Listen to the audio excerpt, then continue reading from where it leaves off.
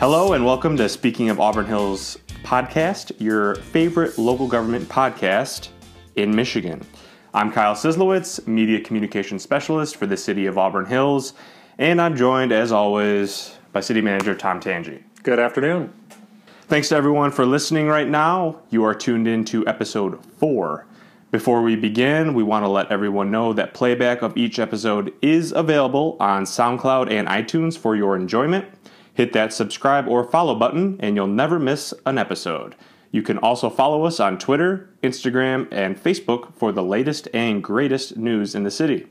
Just search City of Auburn Hills. You'll see our new logo and our profiles pop up there. If videos are more your thing, you can watch us record live like we are right now on Facebook Live. We did it on Instagram for the first 3 episodes, but we thought we'd switch it up and get the Facebook peeps involved. So thank you for everyone watching the live stream right now. Well, let's get to it. This week's episode is based on the Palace of Auburn Hills. Obviously, it's been in the news, a lot of discussion, nearly a year, I would say almost now. And you want to clear up some stuff that people may have a misconception of and kind of let people know what may happen in the future with the Palace going forward. So with that, go for it. Thank you, Kyle. Yeah, I thought it was important to talk today about the Palace of Auburn Hills because there's a lot of buzz, obviously, about the Palace. And the more stories I hear about the future of the Palace, the more interested I became in kind of trying to set the record straight. So I'll put one disclaimer out there that, of course, by no means do I speak for the Palace of Auburn Hills, its administration, its ownership, or anything. So, but I am going to share with you maybe more perspective. So there's not going to be some earth-shattering announcement that you're getting today, but maybe more just a little bit more realistic view of where we're at today with the Palace of Auburn Hills. So Sure. I wanted to begin, though, first by paying you a compliment. I saw your latest story in your business series, which you highlighted Great Lakes Crossing Outlets. So I wanted to congratulate you on that. Thank you. I appreciate that. Great job on that. So Thank you. It's obvious that Kyle was a media communications person or media communications educated CMU grad in that field. I, on the other hand, whenever I do these and I share these with my wife and my sons, they say, "You're really awkward. You're boring. Kyle's so much better." So I'm like, yeah, okay, I accept that. So anyway, just throwing that out there. Thank you. So a little bit about the Palace. So, everyone obviously by now has heard the news. If you haven't, you need to pick up a newspaper, listen to a radio or a TV or something. But, the Palace has announced that it's making a move to downtown and downtown Detroit. And this is the last season they will play in the arena as far as the basketball team goes. Which is now done with. Season's over. Mm-hmm. And so, of course, there's a lot of buzz, again, as I mentioned earlier, about what does the future hold for the Palace. So, just a little bit about the property itself. If you've been to the Palace, you know what the arena has to offer. It's a great venue, a great place to see concerts and sporting events. But the property itself is about 110 acres, and there's some wetlands on the property. So in terms of the actual availability of land, if let's say the site were to be redeveloped, is probably around the 85-90 acre mark in terms of developable land. Mm-hmm. So that's a lot of concrete for the people that are watching and listening right now. I'm not sure who came up with this stat or figured it out, but our director of community development, Steve, put together this great this study about the site for the Palace. And in his study, he says that the amount of concrete used in constructing the Palace is reported by Palace Sports and Entertainment to be enough to pave a 2-lane highway 23 miles long. So to give you an idea of really just how large that property is, it's pretty massive. Yeah, it means there's going to be a lot of hauling away if the palace goes away, if the arena goes away. Yep. So anyway, again, as far as sort of a final outcome, first of all, you should know, as I mentioned, 110 acres, 85-90 developable, and the Palace as or I should say Palace Sports and Entertainment as an organization or as a corporation plans to be around for a while yet. So I don't think you're going to see anything happen at the site in terms of a change in use anytime soon. The office tower where all of the executives associated with Palace Sports and Entertainment is located at the arena. They plan to be there probably at least another 18 to 24 months before they'll move their administrative office operation downtown to be near the arena. And they also have a practice facility here where all the players practice. And they will be utilizing that also probably for at least one more season. So you're probably talking other 18 months or so use of the practice facility. So short term, I don't think you'll see anything really change. Yeah. Now, as for the future, yes. I can tell you honestly and on the record that there has been no plan brought forward. I think a lot of people say, "Oh, the city must know; they must know." I can't really again speak for the Palace, but I don't know that they really know what the end use will be at this point. I suppose that if some really great concept came along that could have a reutilization of the arena, maybe that would the arena would continue to be used, and it would be used for whatever that purpose might be. Sure. But there's no doubt that property, I think, would be highly sought after for other uses. The most likely use, from our perspective as a city, is something that's related to research and development, high tech, advanced manufacturing, however you want to define those things.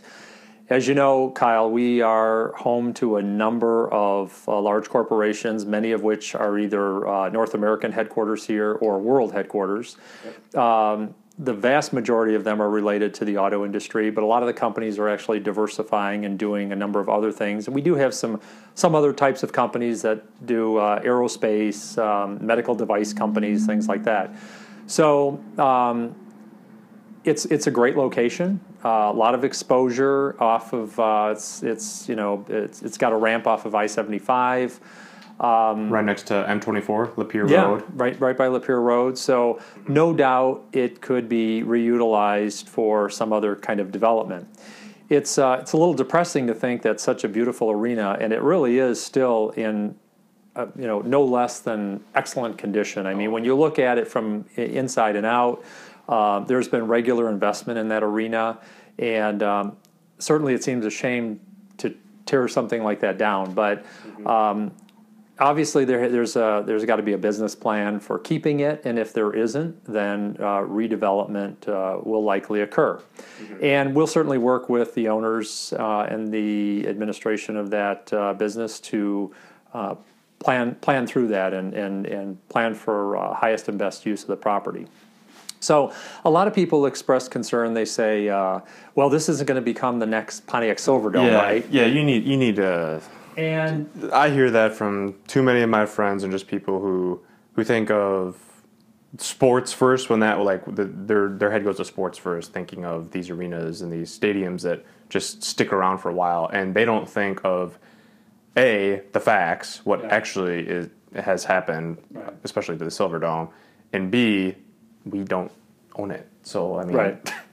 Well, I think there's a number of things to consider about why it wouldn't become the next Silverdome. It is privately owned, and the Silverdome was owned by a stadium authority, which essentially means it was publicly owned or publicly held, not privately held, and which the Palace is privately owned. Yes, by Mr. Goras, and I will say to his credit that he has been very public about addressing the situation and saying that there is no way that we're going to leave the city of Auburn Hills and leave that building there, to become an eyesore and become a burden on the city of Auburn Hills when we go to Detroit. So I take him for his word, and I think that he will do that.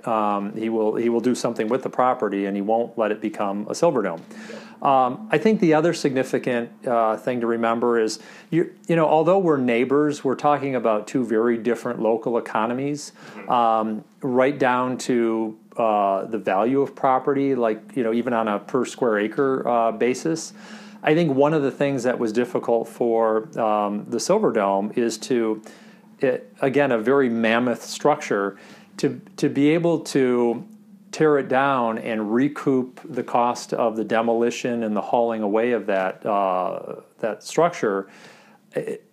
Likely, and I think this is probably the main reason why it never happened, is that cost exceeded maybe what they could actually obtain if they sold the land as a redevelopable site. Correct me if I'm Good question. I don't recall exactly what it is on an acreage basis. I think it may be. Yeah, I want to say Steve said it was like maybe 10 or 20 more acres. It could be. I don't recall what the size of the Silverdome property is, but I think the difference with the Palace is that if certainly that the number in terms of tearing it down is going to be in the millions. I don't know how many millions, but I'm sure there's no one out there that thinks that it's not going to cost millions to tear it down and haul it away if that's what ends up happening. But the key issue is that the value of the land is certainly expected to far exceed the cost of demolition and preparing the site as a development-ready site, and that's the key economic difference between the Silverdome and the Palace is demand for the land at the Palace site and the ability to achieve a higher sale price, which would more than cover the cost of demolition. So I really don't think that's going to happen. The other thing I wanted to talk a little bit about, and I'll just touch on briefly, is I guess I'm a little humored by the fact that just about everybody, and I say that in an exaggerated way, seems to know more about what's going to happen with the Palace than we do, and maybe even more than the owners know. In the last 10 days to 2 weeks, I've heard that it's going to become a landfill. Now, we do know there is a landfill next door called Oakland Heights. It resides next to the Palace. So I've heard it's going to become an extension of the landfill. I've heard it's going to be a new hospital. So I haven't heard either of those from Palace ownership. I'm not sure what the sources of this information is, or how reliable those sources are, but that's why we're here today, just to talk about what we know today. And I can probably, again, just to summarize, say that one of two things are likely to happen, and one is a reuse of the arena as it is today, maybe in some sort of enhanced form, whether there's some addition to it or whatever. But do I expect that to happen? I don't know. I don't know what use might be out there or what owner might want to use it as an arena. Yeah.